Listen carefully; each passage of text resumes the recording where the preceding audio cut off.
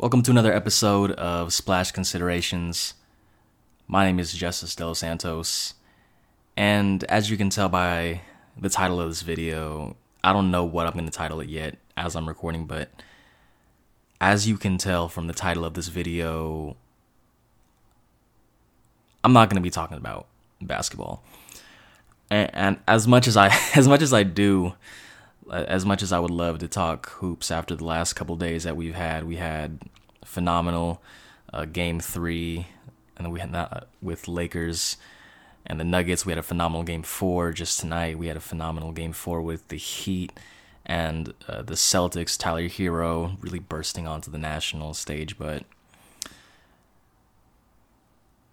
just as I woke up today and I was planning, I was taking my notes, I was organizing the outline for what was going to be the regularly scheduled episode, talking about those aforementioned games. It didn't feel appropriate to talk about those games. And if you've listened to the podcast over the last couple months, you know that when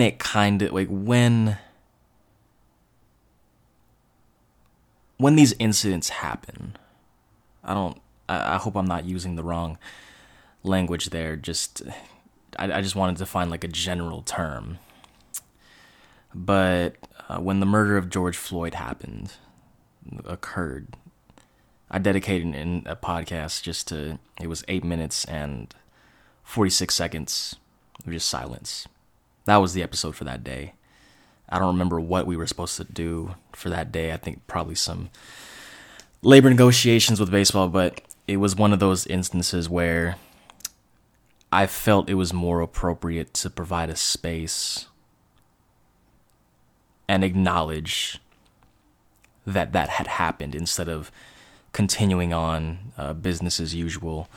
And then with the shooting of Jacob Blake, and there was more of an intersection there with the NBA, because the NBA was at the forefront of postponing their games. You had the Milwaukee Bucks, who refused to come out of the locker room prior to their game, versus the Orlando Magic back in the first round, which honestly feels like it feels like another lifetime at this point. And now, unless you've kind of been living under a rock, you will know that Breonna Taylor, she didn't get justice. Plain and simple. Breonna Taylor did not get justice. Only one of the 3 officers involved in the murder of Breonna Taylor was charged. And it wasn't even in regards to shooting her. It was property damage. That's basically what the charge was. It wasn't even, like, to call that a slap on the wrist would be generous. It was a light feather. It was barely a touch on the wrist. It was, my gut instinct is to say the American criminal justice system failed Breonna Taylor. That's my gut instinct of what to say, because I would say in a bubble, in a vacuum, this is another case, or rather, if we're just looking at this isolated case, this is a case in which there was an atrocity committed. Breonna Taylor was murdered, and the people who were responsible for murdering her didn't receive any penalty. But that's in a bubble. That's if we look at this in a vacuum. And obviously we don't look at this in a vacuum. We look at this in the larger context of the dehumanization of Black people in America. The American criminal justice system did not fail Breonna Taylor, because that would imply that the American criminal justice system was meant to protect Breonna Taylor. And we have to understand that the American criminal justice system was not built to protect Breonna Taylor. It wasn't meant to protect Breonna Taylor, George Floyd, Jacob Blake, so many people. It's hard. There's so many names coming to mind. Michael Brown, Tamir Rice, Eric Garner. There's so many names coming to mind. The American criminal justice system was not constructed with them in mind. It was not constructed with black men, black women, black trans folks, non-conforming folks. It was not built for them. And we have to understand that this isn't a glitch. This isn't a bug. This is pretty much exactly how the system was built. We need to understand that as a country. And I know that it's been, this point in particular that I'm about to make has made its way around Twitter. But the Breonna Taylor decision came, I believe it was the 63-year anniversary of the Emmett Till decision. And as you know, the men who murdered Emmett Till, they got off scot-free too. And it gets into this larger point that we think of. We'd say history is repeating itself. History is repeating itself. It's the same thing that happened however many years later. And to a certain extent, you know, the logic of that is sound. It's literally something happening decades apart. History is repeating itself, but we always have to be mindful of the language we use. And I know that in a podcast, sometimes there are words that I wish I could have substituted or swapped out, but I think we always have to be mindful of the language we use. And when we say history repeats itself, we have to understand that history implies a past. And a past implies that something is over. It's history. It's no longer. But the thing about saying that history is repeating itself, from Emmett Till to Breonna Taylor, or Emmett Till to George Floyd, or Emmett Till to whoever, name a black man who was, or black woman, or black trans folk who was murdered in the 21st century, who didn't receive justice. The language of using history repeats itself implies that, again, that there was a definite end. That when Emmett Till was murdered, it was in an era that's so far gone. When in reality, we have people who are walking this earth who were around to remember the murder of Emmett Till and the people who killed him not receiving any punishment. And what I'm trying to say is that history isn't repeating itself because the history never ended. There was never a point in this country in which, as much as we kind of like to, it's kind of instilled in us, there was never just a flip being switched. And I know we look to the advances that Black people, people of color, indigenous people, we look to those advances and we use that as a point where it's as if it's kind of night and day. It's the pre and the post. It's the post-civil rights movement. It's the pre and the post-civil rights movement. But that's not how it works. And we can go through a litany of things, a litany of historic events that have occurred in each decade since the civil rights movement, that are a testament to the fact that we are not living in a post-history world, that we are still very much living this history. And if you want to get super macro, if you want to take a step back, it's the continuation, albeit in a different form, of what black people have dealt with since the inception of this country. When you have a country that's foundation is rooted in racism, and in the same way that we talk about generational trauma, we also have to I think about the idea of generational ideologies. If we think about it in that sense, then we're essentially living in a history that's never really, there's never really a pre and post anything. We talk about slavery being over. And yes, slavery as we know it has been abolished. But that's as we know it. That's when we think about it in terms of plantations.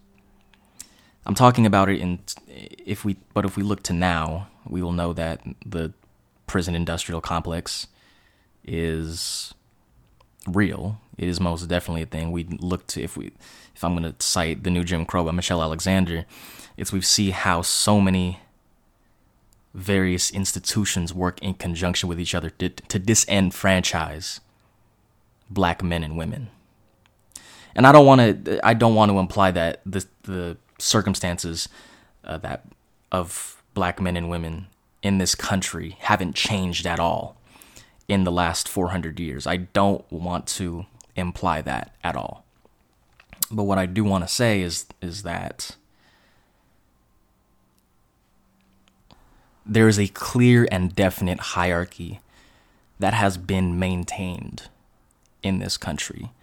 And I remember reading a while ago, I think it was a Cornel West essay, and I think it had to do with democracy, and he used a word that stuck out in my mind. It was called pigmentocracy.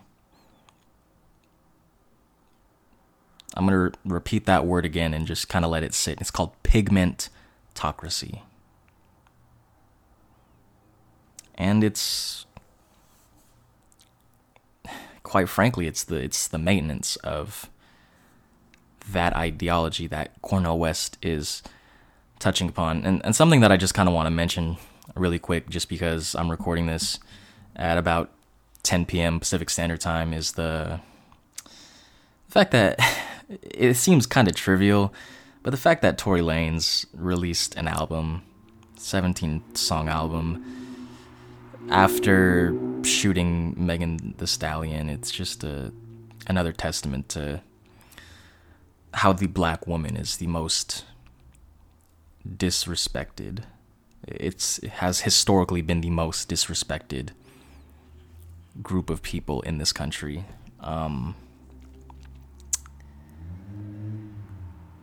The thing is, I want to be surprised when these things happen. And what I mean by that is I want it to be the norm that black men and women and trans folk, when they are the subject of these violent acts, they do not die in vain. The people who murdered them are put in prison. They face their just due. I want that to become the norm. And so, by extension, when Breonna Taylor doesn't receive justice, I want to be... I don't even know if this is the appropriate way to phrase it. I just want it to be so rare of a thing that it's like, oh, wow, that's how could that happen? But honestly, it's not. When these things happen, it has ceased to surprise me.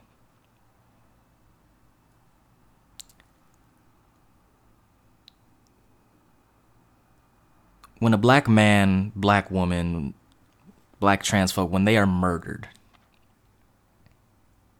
and they don't receive justice. It doesn't surprise me.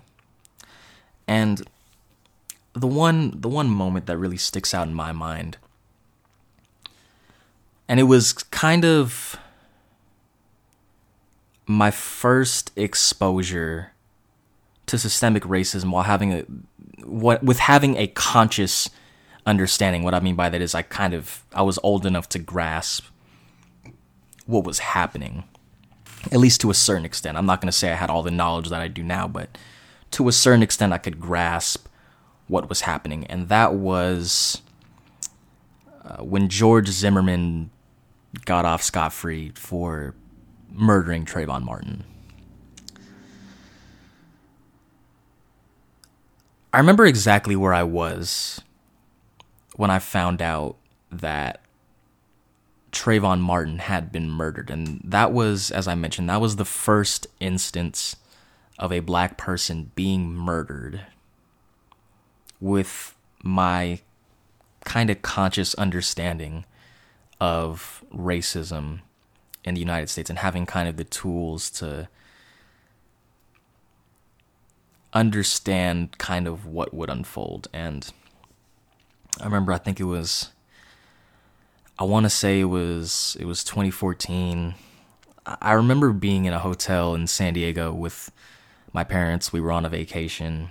We turned on the TV, and it's the biggest news story, and is that George Zimmerman he's getting off scot-free. And while I did have somewhat of an I think I wasn't even 15 yet. I think I was like 13 or 14. While I did have somewhat of an understanding of systemic racism, this was the incident where I had followed the news, I had read the details, and for me, it was just one of those things where I'm like, there's no fucking way that he's gonna get out of this. There's absolutely no way. That was my thought process. I'm like, there's absolutely no way. And there was a way. And I think for me, that was the moment where everything going forward ceased to surprise me. And I remember this was around the Trayvon Martin incident. There's people kind of, depending on who you ask, there's different jumping off points to the inception of the Black Lives Matter movement, but Trayvon Martin in conjunction.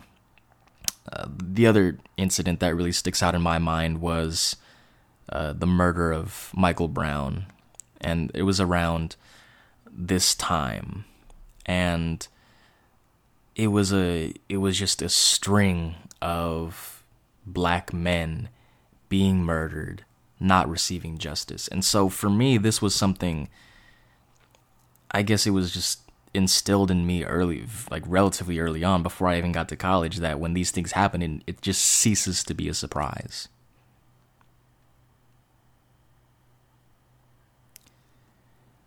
It doesn't happen now with Breonna Taylor.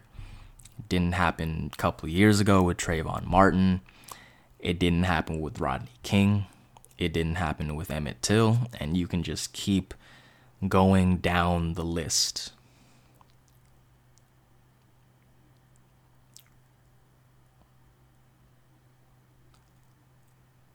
There's a quote, or there's just, rather not a quote, but just an idea that's been kind of percolating in my mind for the last couple days. It's W.E.B. Du Bois, and it's the general sentiment that to be black in America is to be a problem. And when you are deemed a problem, they can come after your humanity. They can come after your facial features, your lips, your nose, your eyes, your hair. They can undermine your humanity. To be black in America is to be a problem.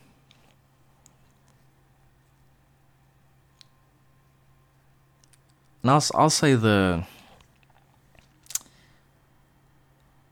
one thing that's been on my mind for the last couple months. I'm currently 21. I'm 21. I turn 22 October 24th. And for sports fans, we kind of have that thing where it's like, oh, this is my insert name year of like a person who or a number. So I'm 21. That would have been my Tim Duncan year. 22, I guess like my Clyde Drexler year. 23, that's Jordan. 24, that's Kobe. 25, that's Barry Bonds, etc., etc. But as my birthday approaches, and trust me, I'm not trying to make this into like it's my birthday coming up. It's not one of those things. That number 22, it was for some reason I kept looking at it, or I just kept thinking about it. So, and I was wondering why. And so what popped up as I was just thinking about the age I was going to turn, it was this question: how old was Oscar Grant when he was murdered? January 1st, 2009. And so I looked it up, and he was 22. And I alluded to Trayvon Martin as being like that first example of when I had a semi-functionable understanding of systemic racism, but Oscar Grant was the very first instance I remember of a black man being killed. And now I was in the 5th grade. I was 10 years old. I was too young to understand the complexity of, I guess it feels so rudimentary, but just to understand the idea that just because someone kills another person does not automatically mean they're going to jail. I was too young to understand that, but I remember it constantly being in dialogue.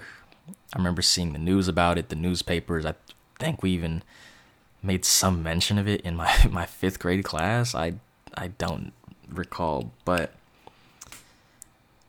and obviously I'm from the Bay Area. I'm from the East Bay, and Oscar Grant was killed at the Fruitvale Station in Oakland, in the East Bay.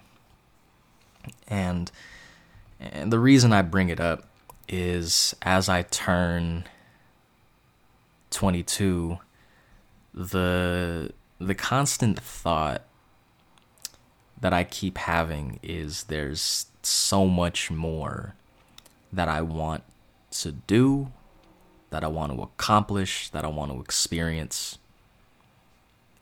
And I'm only going to be 22, and I have a lot of time. At least, knock on wood. I'm gonna knock on wood. That's the idea, is that I'm still young. I still have a lot of time left to experience the things I want to experience, to do all the things that I want to do. And I haven't, in terms of those general goals, it's just, I've only been able to do like a fraction of them. Like, yeah, I just graduated college, which was one of those things that I wanted to accomplish in the grand scheme of my life, but I've yet to get a full-time job. I've yet to live by myself. I don't have a wife, I don't have kids, I don't have grandkids. It's all of these various things that I've yet to have a chance to do. And then I think about Oscar Grant. And I think about Oscar Grant in that same vein. In that Oscar Grant was only 22 years old. he had his entire life still ahead of him. There was so much that Oscar Grant didn't get to accomplish, that he didn't get to do. And I don't have like a list of what Oscar Grant did and didn't do in his life, but I can say for a fact that it was only a fraction of whatever it could have been. And so I just keep thinking about just that idea, is to have this kind of laundry list of things that I still want to do. And then to have it just like that. It's gone. And it's one of those things I can't even really fathom. Just to have so much left on the table. It's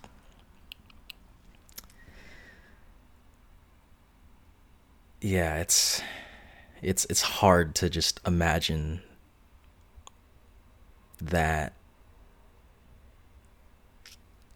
like 80%, 75% of the things that I wanted to do in this life, it's not gonna happen. It's an impossibility.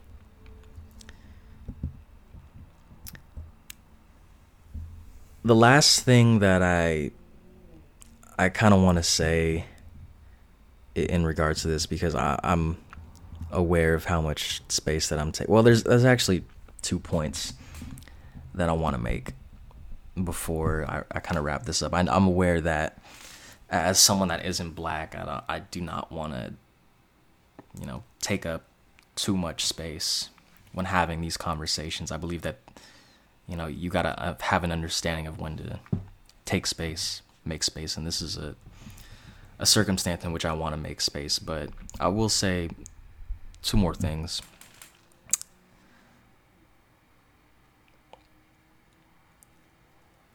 This next point is, it's kind of at the Asian American community as a whole. And I think I've mentioned this so many times that I'm Filipino. I'm Filipino American. I'm Asian American. And to the Asian American community, we have to have an understanding that we have an obligation. And when I was saying, choose your language carefully, I'm trying to choose my language carefully here. We have an obligation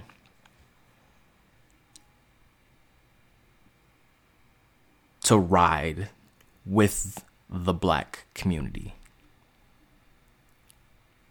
Yesterday, today, tomorrow, forever. Because the thing that we have to understand is that we as a community, and I do understand that Asian American is a very big umbrella. It's a big term with a lot of various subsettings. But as a general, as a collective, we need to understand the ways in which we have been used to push down the black community. We need to understand that.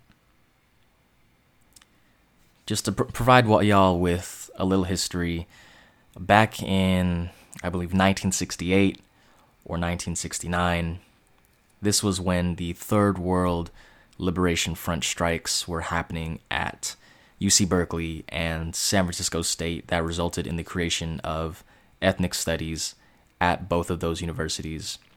San Francisco State being the first university to have an ethnic studies major, as well as the Third World College. The thing that we have to understand is that at that time there were 2 articles that were written, one about Chinese Americans, one about Japanese Americans, that were praising both groups for essentially pulling themselves up by their bootstraps. It's that whole line of work. It's for being, oh, look at these, look at the thesis of the pieces were like, look at the Chinese, look at the Japanese, look at they don't protest. They're the model minority. That's what I'm trying to get at. That this is where the creation of the model minority myth comes into play. It's these people, like, it's like this group of people right here. They're working hard. They're not causing trouble. They're advancing economically, ignoring the fact that Chinese Americans and Japanese Americans could immigrate to America under their own terms, with some cash in hand, while black people were forcibly brought to the United States. Completely ignoring that, but that's besides the point. And because of the model minority myth, and this is a myth, and it is a myth, and there's so much reading and there's so much work being done about the model minority myth. If you want to read on it, just look it up, Google it. But because of that, we have essentially been used to push down the black community, because now, then and now, we're looked at and it's like, look at Asian Americans over there. They're not protesting in the streets. They're docile. They're doing the work. They're not causing a ruckus. Look at the Latino community. Look at the black community. They're doing X, Y, and Z. They just need to pull themselves up by their bootstraps.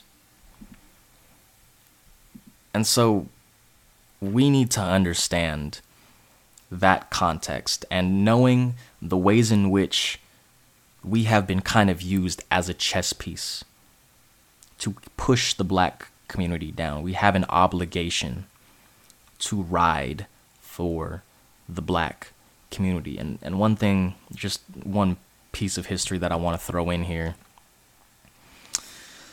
is back in, I think it was the 70s. It was the 70s. There's this thing called the International Hotel. And essentially what the International Hotel was, for those of you who don't know, it was a hotel building for older Filipino gentlemen.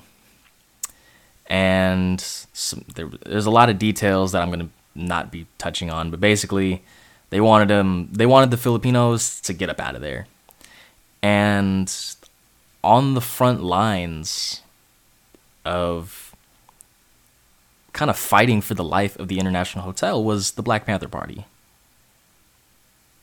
This was not a Black Panther Party issue by, I guess, just this was an Asian issue. This was a Filipino issue, but it was the Black Panther Party that was there for the Filipino community and the Asian American community at large. So that's the one point I want to bring up. The other is, when you're watching basketball over the next couple weeks, I know that on Twitter and on social media and in dialogue with our friends, it's all jokes. We like to crack jokes. We like to have fun. We like to make fun. You know, when someone has a bad performance, we like to make fun of it. We like to clown them. That's just kind of how things go. But I think we just need to constantly remind ourselves that these aren't robots. These are real people, and the decision that was made regarding Breonna Taylor is weighing on all of them. In addition to the fact that they're just in a bubble. Gordon Hayward had to miss the birth of his child because he's in a bubble. And me personally, I try as best as I can to just always keep in mind that these guys are human beings, that these are complex human beings with their own set of emotions, with their own set of experiences, with their own set of values. And sometimes and I'll call myself out on this, it's hard to remember that sometimes. There are times when it's hard to remember that these guys have a life outside the court because we're so enamored with with what happens on it. But just as you're watching basketball over the next however many weeks, just constantly try to remind yourself that this is something that's weighing on the minds of these players. You saw how Jamal Murray, after it was either Game 5 or Game 6, after a historic performance, just kind of, when he was wearing shoes that had George Floyd and Breonna Taylor, how that emotion came to the forefront. And if it's hard to grasp the degree to which this can weigh on somebody, think about things that have happened in your life. And just kind of dig into your mind. And think about an incident where something happened. Something happened and it crushed you. It registered something that had a tangible physical feeling that you didn't want to do anything else. You didn't want to eat. You didn't want to drink water. You didn't want to sleep. You didn't want to work out. You didn't want to work. Think about something in your life that has caused that feeling, that has evoked that feeling of having no desire to do anything at all. Just think about it. Try to find something.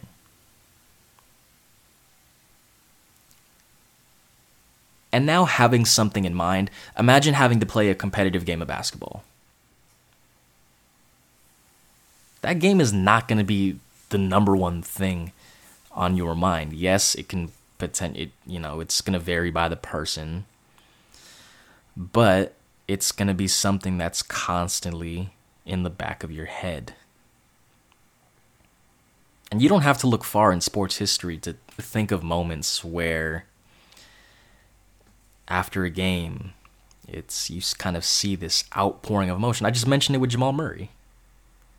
Or if you want to think of Brett Favre playing a game after his father passed. There are so many different instances that you can pick. And so just as you watch over the next couple of weeks, just keep these things in mind. Keep in mind the mental strength that it takes to play a competitive game of basketball when, for some of these guys, and I don't know if they'll ever admit it right now or later, but for some of these guys, they just don't want to play. I mean, George Hill said it. He said coming to the bubble might have been a bad decision. But that's kind of all that I have. Check in on your friends. Tell people you love that you love them. Take care of yourselves. And I'm wishing Breonna Taylor's family,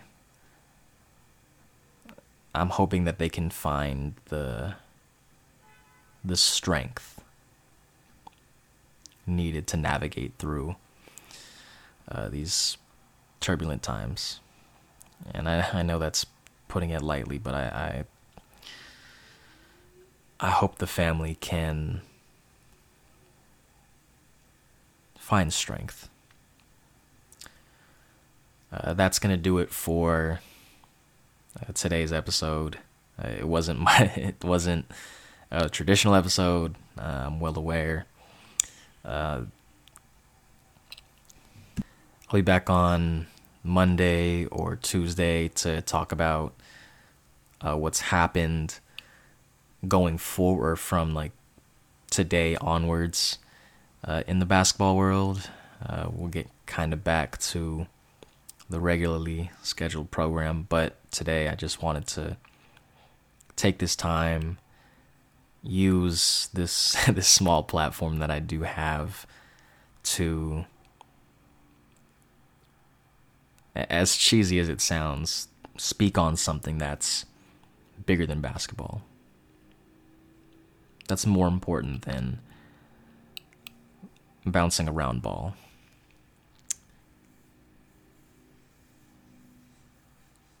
I'll see y'all next week.